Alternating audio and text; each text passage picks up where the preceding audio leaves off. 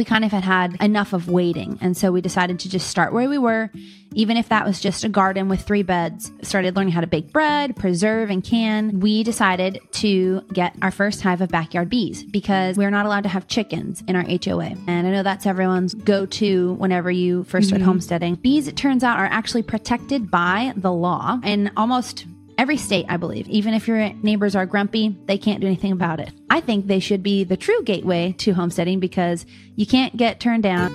My name is Lisa, mother of 8 and creator of the blog and YouTube channel Farmhouse on Boone. Join me as I share with you my love for creating a handmade home from scratch cooking and a little mom and entrepreneur life along the way.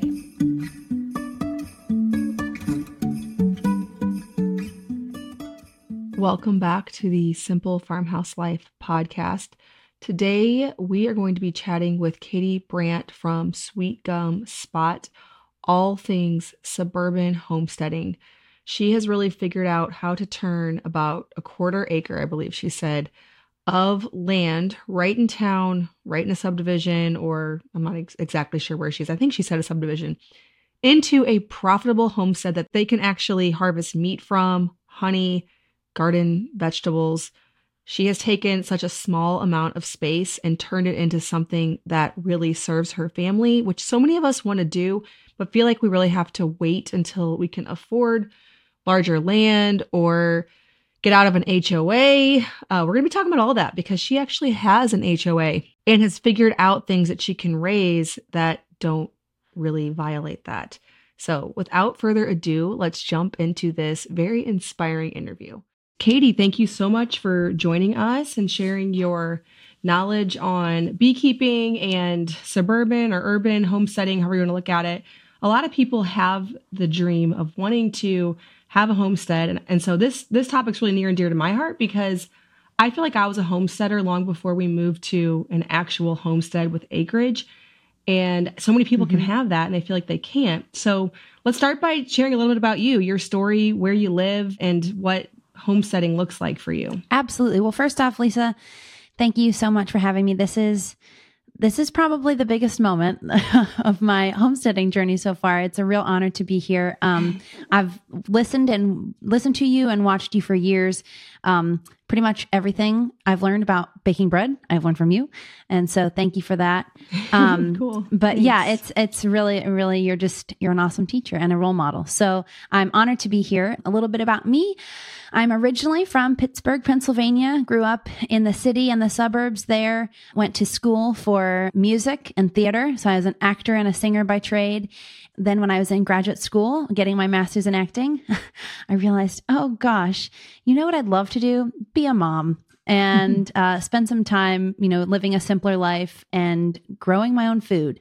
And that is kind of the road that we've been on since then. My husband and I since moved to Fort Wayne, Indiana for his job. And he's from Chicago. So it's the closest thing to a midpoint for us.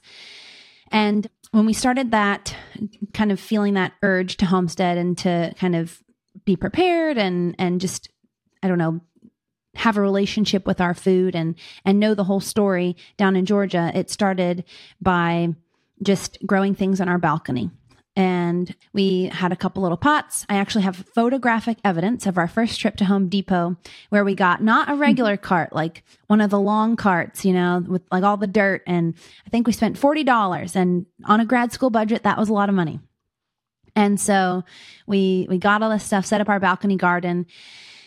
And I think that year or the year after, my husband knocked the lettuce over onto the ground down below. And then roofers knocked roof tiles onto our garden on the balcony and ruined everything. And so that was our first experience with things being out of your control when it comes to growing things, which there are many. So that kind of just fueled the fire for us, along with really just wanting to be in more control of like the nutrients and the health and the ingredients in our food, started cooking from scratch more, which then led us, once we moved to Fort Wayne, we got our first house, which by that point, so it started off like we would joke, one day we're going to have a farm. Wouldn't that be so funny?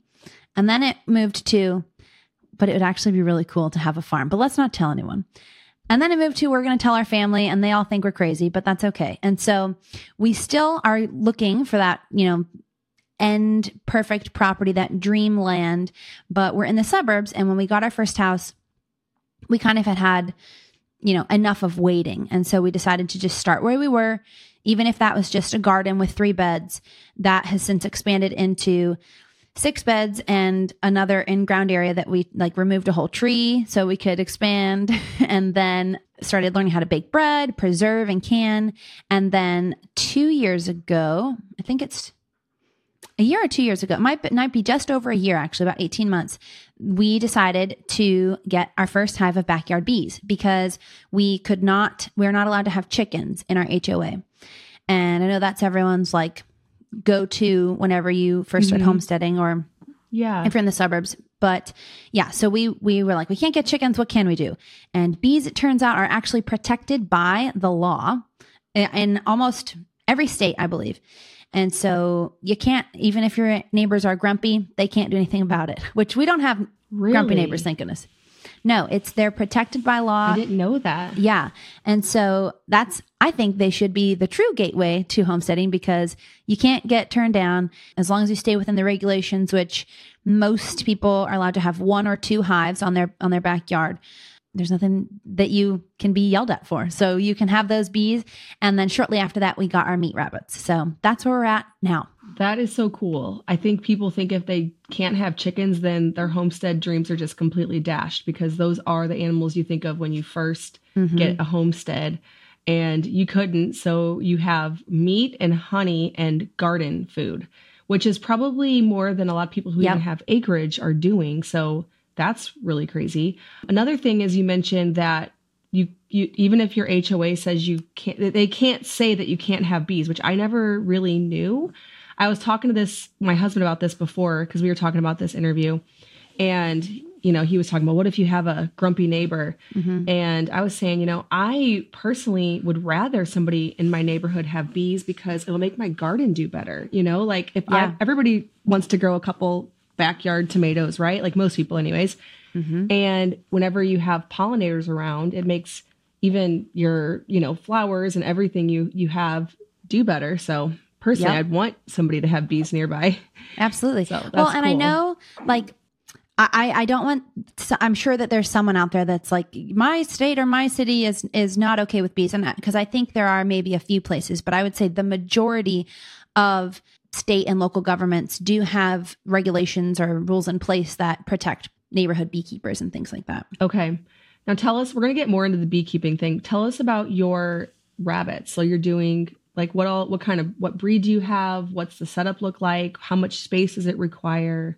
Absolutely. So we have silver fox meat rabbits. The breed is originally from Ohio. And so being in Indiana, we have cold winters, which our first winter with them, we were really, I don't know, you kind of put your own feelings into your animals, right? And so they were out there in this really cold weather, and we kept going outside and making sure they had enough hay and going, oh my gosh, I'm so sorry, guys. And they were having a ball. I mean, they could not have been more comfortable in below 0 temperatures. So they're very great. It's a great breed for the Midwest where we live.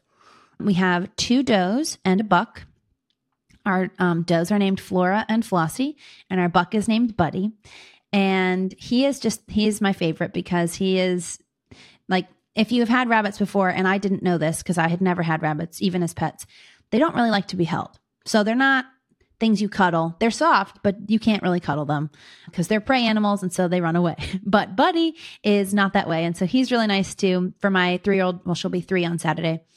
My 3-year-old daughter can play with him and brush him. And so it's a good experience for her as well. So we breed those 3 are our breeders. Then right now, actually, Flora has a litter of 8, and Flossie just had her second litter of 4 2 or 3 days ago. And so we'll raise those kits up till they're about 14 weeks. We harvest them right in our own backyard, and then we put them in the freezer, and that's our meat. We're actually working towards substituting pretty much all chicken with that, just because economically we have it. So why not use it, The way we built a hutch, it's a raised hutch that sits right over our compost bay. And if anyone has followed me on Instagram, there's reels of this and all that kinds of stuff, to which you always get the fun comments of, your rabbits are in a terrible situation. It's not true. They're very well cared for and loved and have the great, You'll always get bad comments. Yes, exactly. But no, so you'll see the hutch if you go over on Instagram. And basically we took the plans from my friend Tiffany. She has a YouTube channel called Tealstone Homestead. And it's like all rabbits. She shows them all this. She knows a lot. And she's where we got our rabbits from. And so it's 3 30 by 30 cages set about, I think, 4 feet off the ground. And we actually positioned it so that it's directly over our compost bay. So we don't have to clean anything. That was smart. All the waste just goes straight down into the compost and we turn it and then it's good to go. So. Okay. What are you, did you already say what all you're feeding them? No, I didn't. Okay. We do a combination of hay and pellets and then fresh greens as well. We do, I don't know if it matters if I get the specific, but it's like 17. I couldn't tell you what all that is, but it's like the breakdown of protein and fiber and all that. Pellets for them. And then Timothy hay. Rabbits will normally, they will take Timothy or alfalfa, but we have a local source of Timothy. And for anyone who's just getting into this, especially if they're in the suburbs and has never done anything homestead related like myself, here's a important piece of information because I learned this the hard way. So when we got our rabbits, I didn't know where to get hay.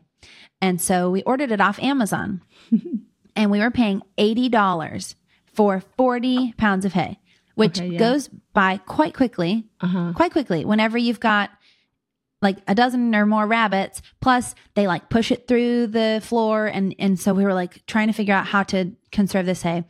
Turns out you can go on Craigslist and get it for $5. Okay. And it's still locally raised and totally fine. So, or like I have a local feed store I get it too. It's about 6 or 7. So we've recently changed and saved a bunch of money by doing that. And then in addition, I'll just give them leaves from our kale or our broccoli. If you grow broccoli, there's huge leaves, which you can cook and we do, and they're really tasty, but we don't use them all. And so give that extra cabbage leaves, beet greens to, the bunnies. They don't actually, you shouldn't give them carrots all the time actually, because there's a lot of sugar in there. So despite the thought that bunnies love carrots, you don't want to give them carrots all the time because it'll give them too much sugar. So. And are you able to find organic feed at all? Or is that something you've figured out how to source anywhere? I haven't looked into it too much. I would run out and look. I don't think what we have is organic because for a while we were just getting it from another guy who like sold it wholesale from his barn. Okay. And so. And have you looked at the cost? I know I'm thinking of all the questions people are going to ask. So I'm trying to think of that because it's so fascinating. I think it's an underlooked animal. Like, I don't think most people, we've talked about it on the podcast before, but it's not something people do a lot because there's a few reasons. One, I think we're really unfamiliar. And so we're wondering like, well, how does it taste? And then also, have you done the cost breakdown? If you were to do what you're doing, feed a couple of rabbits, feed the babies till they're 14 weeks, how does the cost break down versus like chicken? Yeah, absolutely. So first off, I will say like with the taste and everything, that was something that I was unfamiliar with as well. And we both had, I think my husband had maybe had it once or twice, but we jumped into it and we're like, well, this is we're just looking for something that we can do in this space. And so we're like, well, we're going to learn to like it, even if we don't. Yeah. But it turns out someone described it to me as a cross between pork and turkey. And I would 100% agree with that. It's like that's fine. Super tender pork chop with mild turkey. I don't know. It's really good. It's mild because I consider both of those meats. I mean, like unless you make it into bacon or sausage or whatever, like not super flavorful, but also like good, but not, you know what I mean? Like not hard to like. No, it kind of takes on what you make with it. So season it. Yeah. Some of the things that we've done, obviously we've done crock pot, we've roasted it. My favorite way over the summer was grilling it. And we have like a big green egg. And so we would marinate it in, I think, olive oil, lemon juice, and honey with a little bit of rosemary and thyme. And then you grill it. And over that open flame, it gets a little bit of smoke flavor. And oh man, it was so good. And also we recently did the front legs as like rabbit wings, buffalo wings, which are really good too. Yeah. But in terms of cost, I think it breaks down to about $4 a pound. And it might even be less because I did the math whenever we were paying the $80 and I was trying to figure out, we got to figure something out here. And that was about $8 a pound. So if I'm taking $75 out of that equation, I would say it's $4 or less a pound. And then what's like boneless, skinless chicken? I mean, I don't know how you... I mean, organic, like if you're getting it organic and not, hormone filled, I mean, we're paying here in Indiana, at least like if I were to get it at the farmer's market from my farmer where I get everything else, it's like $10 a pound. Yeah. Yeah. And it's just so neat that it's something that you can do and the whole process, you can see how it works. And I know that this topic gets very controversial, even though it's funny because a lot of people who have controversial thoughts toward it do actually eat meat. I can understand like a vegan critiquing this conversation, but if you eat meat, I mean, like you really can't just because the animal looks cuter. It's still, than a chicken. Yeah. Well, that's and so logic. We had a woman come to take pictures for our business here over the summer on the farm, but it's in our backyard. And I don't know if she's vegan or vegetarian, but she actually was super she admired what we were doing because she, is kind of like, at least you're taking the matter into your own hands, and bearing that burden. Absolutely. That's respectable. Yeah, that's part of why we decided to do it as well, because it's just, at least we know that, like I said earlier, they're having a great life. They are well taken care of, well fed, and they're respected, and their sacrifice is absolutely appreciated a lot. Yeah, it's not lost on you. Yeah. No, not at all. And Harvest Day is not a fun day. It's not something we look forward to. I tell a lot of people that. I will say once, because if you're rabbits, you have more than one to harvest in a day, right? And so once you kind of get into the flow, it is just all right, we got to get business done. But that first one of the day is always really tough because it's just we've enjoyed you, we love you, but now it's time for you to fulfill your purpose. So yeah, that is hard. But I think for everyone who eats meat, just the fact that we don't have to see it doesn't mean, because people will say, oh, I could never do that. But you are doing it. You're just not seeing it and feeling the weight of it, So I think that's a cool thing about homesteading and teaching all of that whole process to your kids. I mean, that's real life stuff, right? And I think that's really cool. So there's the first thing people can get into on a homestead. Yes. Yeah. And I mean, Charlie, well, like I said, she'll be 3 in a couple days and she's seen it all. And even our parents were like, oh gosh, don't do that in front of her. And we tried with the first litter, but if anyone who has young kids knows, you have a limited amount of time in your day. And if you need to get something done, sometimes they have to be there with you. And so she's not, she's running around the yard playing, but she's there when it happens and she knows, and she sees what the bunnies are meant for. And she knows, she will point to us and say, Buddy's our pet. This one is our food, and so she knows that they're here for a reason. Yeah. Yeah. She's making that distinction. Yeah. Yeah. My kids were around when we did a harvest day at my sister's. Before she started getting really large quantities of chickens, she did it herself. And so we would be there during it. And, I don't know. I think it's good for people who are saying, I'm going to eat meat to see, I think that's a good educational thing. Absolutely. So that's really encouraging, though, because have you ever seen an HOA that doesn't allow bunnies? I mean, I don't know that I've ever seen that. I feel like that's something almost anybody could get into. Absolutely. Well, and the thing is, too, so I remember reading in our HOA booklet that they give you when you move in, no livestock and all that. And so technically, I don't know if they're really allowed. I mean, I don't think anyone in my neighborhood, no one in my neighborhood is going to yell at me. I live in a very nice neighborhood, but the thing about rabbits is they're very quiet. And so if you're unsure, Yeah, no one knows. And we also were lucky enough to have a big privacy fence too. So literally no one knows. Half of our, people don't even know we have bees. I'm kidding. No, yeah. Yeah. I would love to. They're loud. No, yeah, people don't even know we have bees unless we tell them. And so that's another, I don't know, perk, I guess, to having the privacy fence. Yeah. I want to interrupt this episode real quick to tell you about one of my favorite sponsors, and that is Tubes & Co. Just this morning, actually, I got a text from my mom to our sisters, our entire family group, who needs to place a tubes order. I need some new foundation. Anyone want to throw something on for free shipping? But I had already just gotten in my new order that I ordered a couple of weeks ago of my Tubes & Co. makeup. We all just love it so much. It has natural and organic, clean ingredients, nothing that you have to worry about as you are trying to improve your health, cook more clean in your home. Sometimes we forget about skincare, and our skin is our body's largest organ. So what goes on there can actually make its way in and affect our health. It's hard to find high quality products. You don't feel like you're sacrificing how you usually do your makeup or your skincare, when normally I feel like with brands that are cleaner, you get the cleaner ingredients, but you sacrifice kind of the quality, the feel. Not the case with Tubes & Co. I have the foundation, the eyebrow pencil, the mascara, the palette for eyeshadow. I also really love the skincare. So their moisturizers are really great this time of year.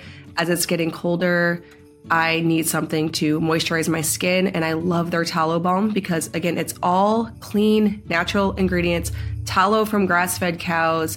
It doesn't just sit on the skin, it actually makes its way in. So just the whole thing, all their products, I've tried so many of them. Every single one I've tried, I have loved. Tubes & Co. is offering Simple Farmhouse Life listeners 10% off over on their website, tubesandco.com, with the code FARMHOUSE. Again, that's TOUPS and co.com. Use the code FARMHOUSE to get 10% off. Tubes & Co. is a small, family-run, made-in-America company you can feel really good about supporting and good about the ingredients that's going on your skin. Again, thanks to Tubes & Co. for sponsoring today's episode. Okay, so let's talk about bees, because this is another thing that you can do pretty much no matter where you live. I mean, for the most part. Let's talk about, first of all, why keep bees? What are some of the advantages? Well, there are many.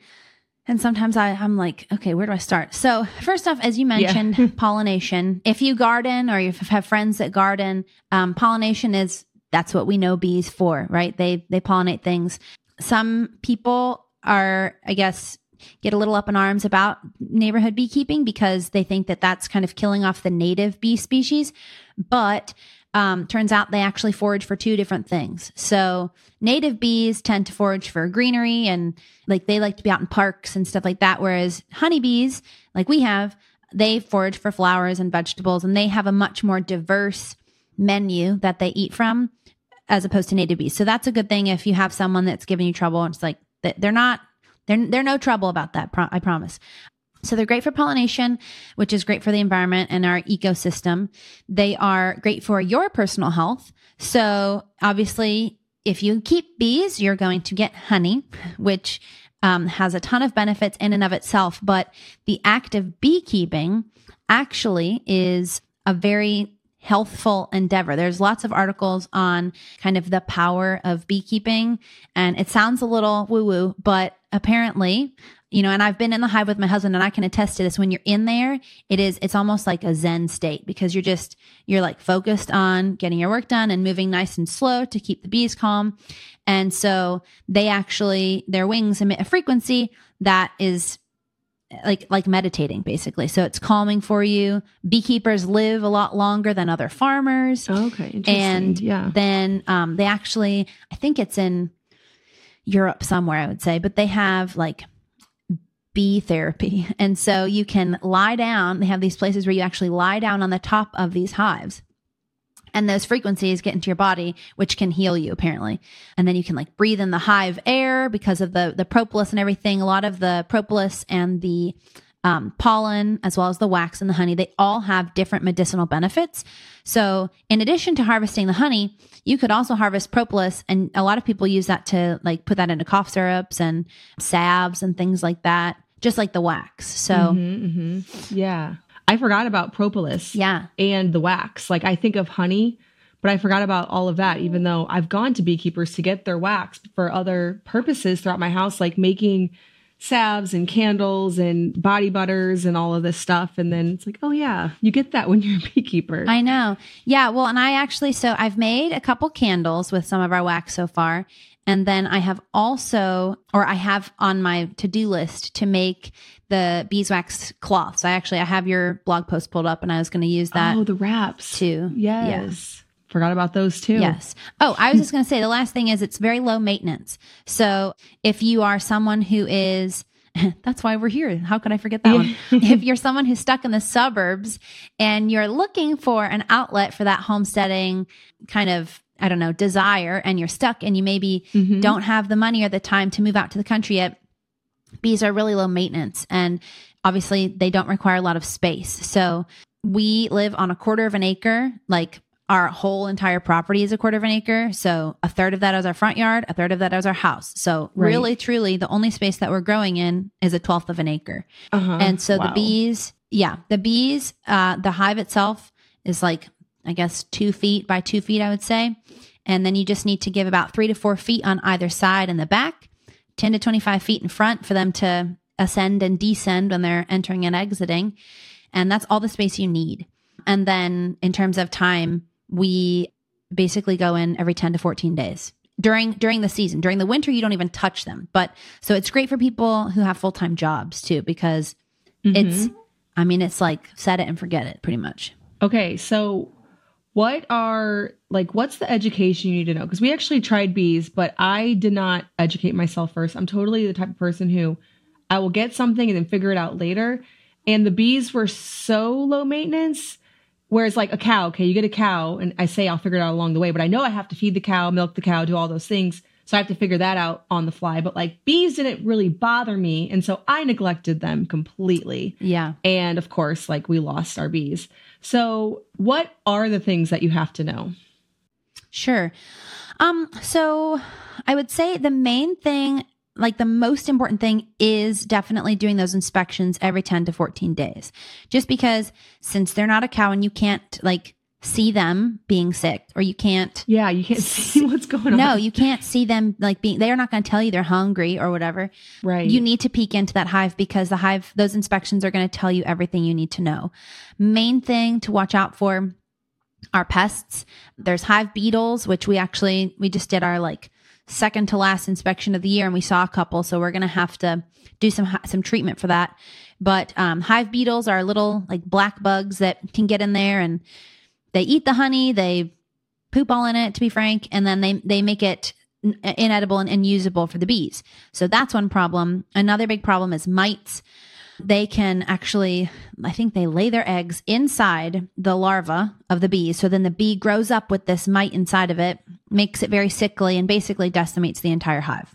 Oh, wow. So that's like the worst case scenario of what could happen to your hive. Honey robbing is another thing. I know some people, like if they have bears, that's an issue. And there are other pests like mice and rats and possums and raccoons that love to get in there. So things you need to do to defend against that. Once you're in summer, basically, once you're in the heat of summer, like you said, you basically can just let it go. And spring and fall are your times where you might want to add a little bit of sugar water. So now some people, if they're pursuing natural beekeeping, they might not do that. But if you're not opposed to giving them a little boost in the springtime, just to get them going so they can, breed, because in the winter, basically, Missouri has cold winters, right?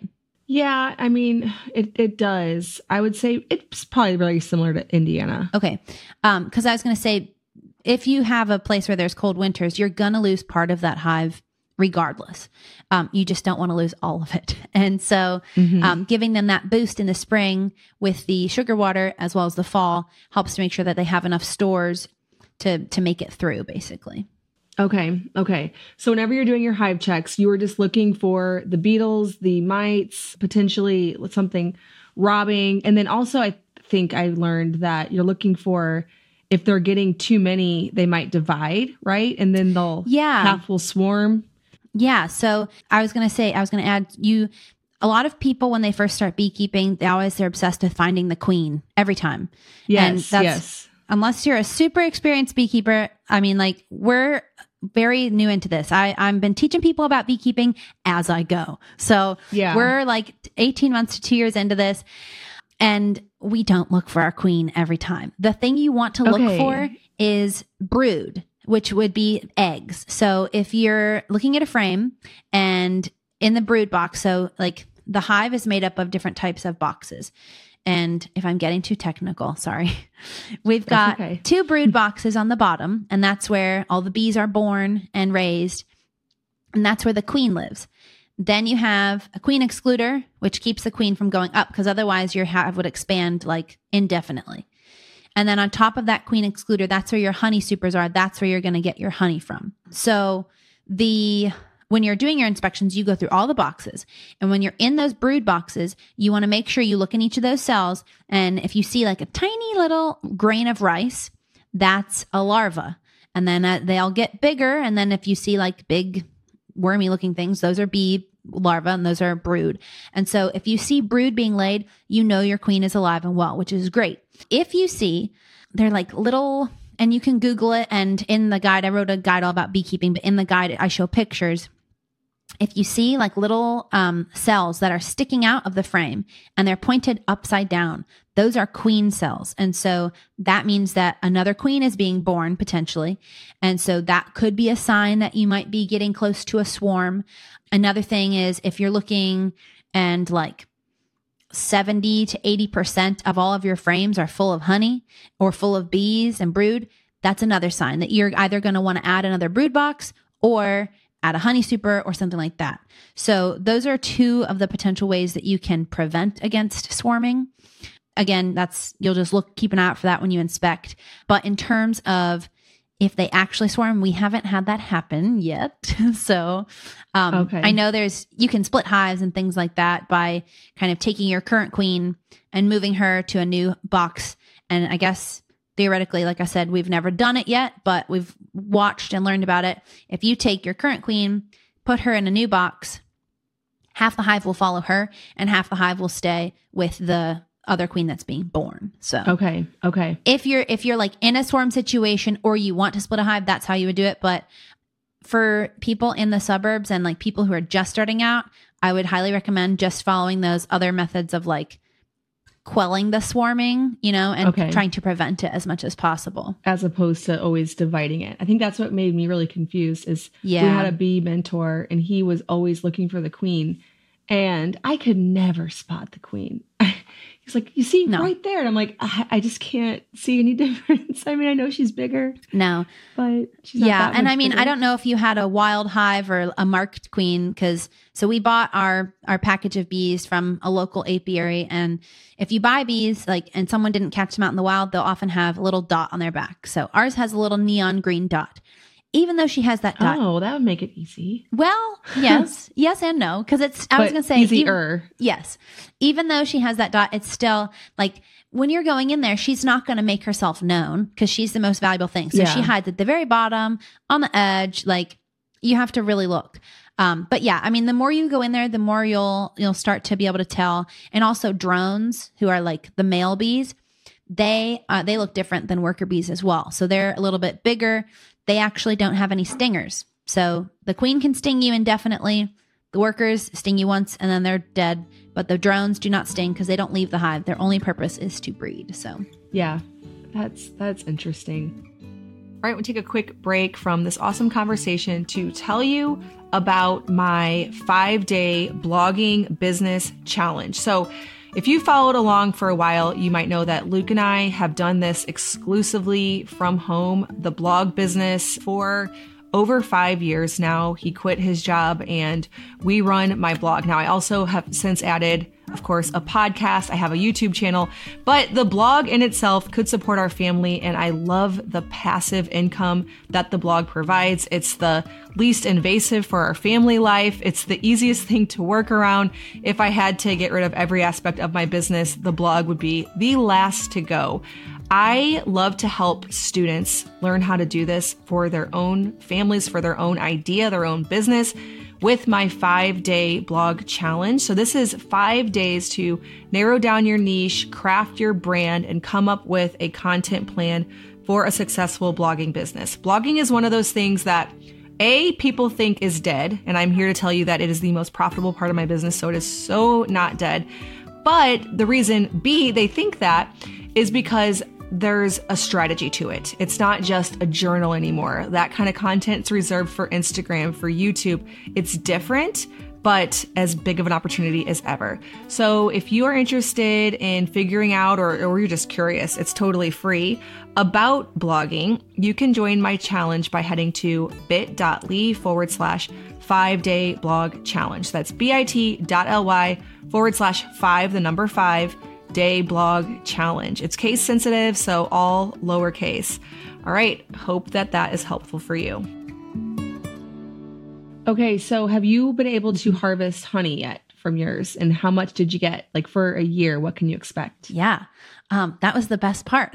And so it was a long wait, but it was worth it. So we harvested this past June, like kind of between June and July, because since it was our first year, I will say some of those milestones that you look forward to and plan for, we were caught off guard by them. And so we're doing things last minute. And so we harvested a couple different times with a couple different methods. And all in all, I think we ended up getting a little over 5 gallons of honey from 1 year. And that was because we didn't harvest, like we have another super out there right now that is basically full, but we left it for our bees for winter just because the hive beetles, and we'd noticed that there wasn't as much honey as we would like in the brood boxes. And so we want to give them, like the chance to be okay throughout the winter. But on average, people can expect between 5 to 10 gallons, depending on the year, how many times you harvest. Cause you can, if you play your cards right, you can actually get 2 harvests in 1 year. Oh, that's cool. Okay. That is really good to know. And it's just so satisfying. Like you might think, I can get honey from a local farm. I can just buy it, which for some people that's totally fine. But some people just really have the desire to see how an entire process works and bring something in that they are responsible for completely cultivating. And that's what's so exciting about it. Absolutely. And I mean, at least around here, a quart of honey goes for around $18. So if you think about that times 4 for a gallon, however many gallons you get, it's a decent amount of honey that you can use for yourself. You can gift. Honey never goes bad. They found honey in the Egyptian pyramids that is still good. But, and I know like beekeeping does have an upfront cost, but once you have the equipment, like those hives you can keep reusing. So that honey, that value, that $18 or more per quart, that's only going to, pay you back basically in dividends. Okay. A few questions from the listeners. First, on safety, how often do you get stung? So I have never gotten stung. Okay. My husband got stung once and my daughter got stung once. And that's over 18 months. So we are the wimpy beekeepers. We're not wimpy, but people will make fun of you because we wear our suits regularly. If you wear your suit, you are going to cut those chances of getting stung down drastically. My husband did get stung through his suit. That's how it happened. But we were working with the hive on a really hot day. They can be a little more aggravated in the heat. And we had been in there for a while because we were just doing some other like moving around of things. And so that's how he got stung. My daughter got stung because she's curious about the bees and she didn't even get stung near the hive. But we were in the garden one day and she turned around and goes, "Mommy, look, a bee." And she had picked it up between her 2 fingers and was just holding it. Oh. And I said, "Wow, Charlie, that's great. Let's put it down. They don't like to be held." Let it go. She did not get stung that day. It was the next day when we were harvesting honey and there was bees all around the extractor. She did the same thing. She goes, "Mommy, look." And that time she was not so lucky. So she's not allergic or anything, which is good. But she learned her lesson that bees are cool and we can work alongside them, but they don't like to be held. Right. Yeah. And I'm with you. When we had bees, we always wore the suit. The guy that was our mentor came over and he would have his bare hands. I'm like, why are you trying to be cool? Yeah, Cause like, same. why, like, why wouldn't you do that? Yeah, no, same. And even like I've read that, calm beekeepers equal calm bees. Okay. And so maybe, whatever makes you calm, if you're comfortable that way, great. But I would be a nervous wreck. Like I was not the one, I'll tell you, I was not the one who wanted to get bees. My husband is the bee man. He still does most of the bee work. I just film it and help and do, all the stuff with him because I was nervous about bees for the longest time. Now, not so much because I understand them a bit more, but yeah, I don't blame anyone who wears their suit. I think it's that's why they're there. So Right. Yeah. I don't see why not. That's what's going to make me calm for sure. But that's probably a good point as to why that guy never really got stung, is he just wasn't worried about it. And so he probably didn't get stung much. Well, and our mentor is the same way. And like when he helped us install our hive, he did get stung a couple times, but he said that, he's been doing this for years. And I think he has like 50 or so hives all across our city, our town. But he said once you get stung a certain amount of times, it just starts to feel like a mosquito bite, apparently.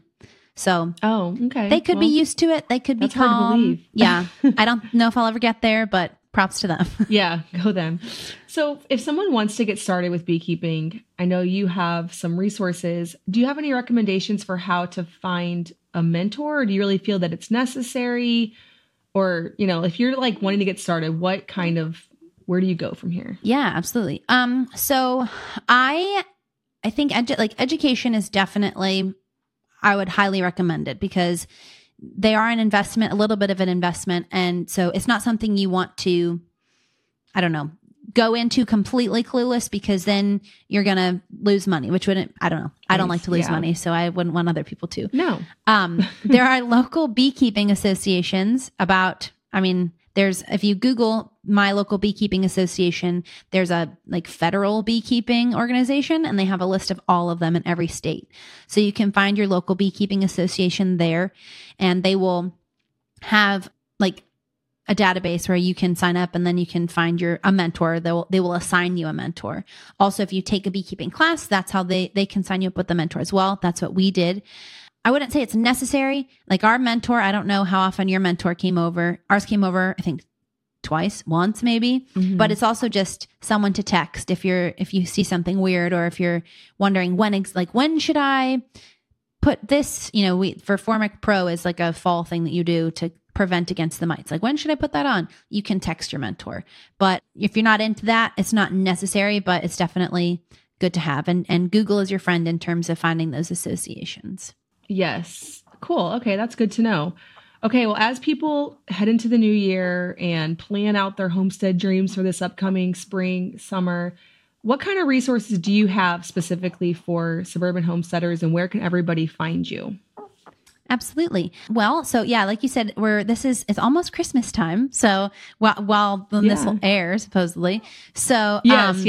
It's the perfect time actually to order your bees. You want to make sure you get those bees in or those orders in early because then the apiaries will have time to get your package or your nuke ready for you. And then that you're not going to be installing them when it's too hot because there's a whole other slew of issues that can happen if you get things. Basically, if you don't get them in their hive early enough, then they won't be ready for winter. It's all about getting them through winter, really, in the end. Yes. So I wrote, since we started our whole process, and like I said, there were a couple, times where we were in our garage 10:30 at night painting hives and running to the bee store, trying to prevent these swarms and things.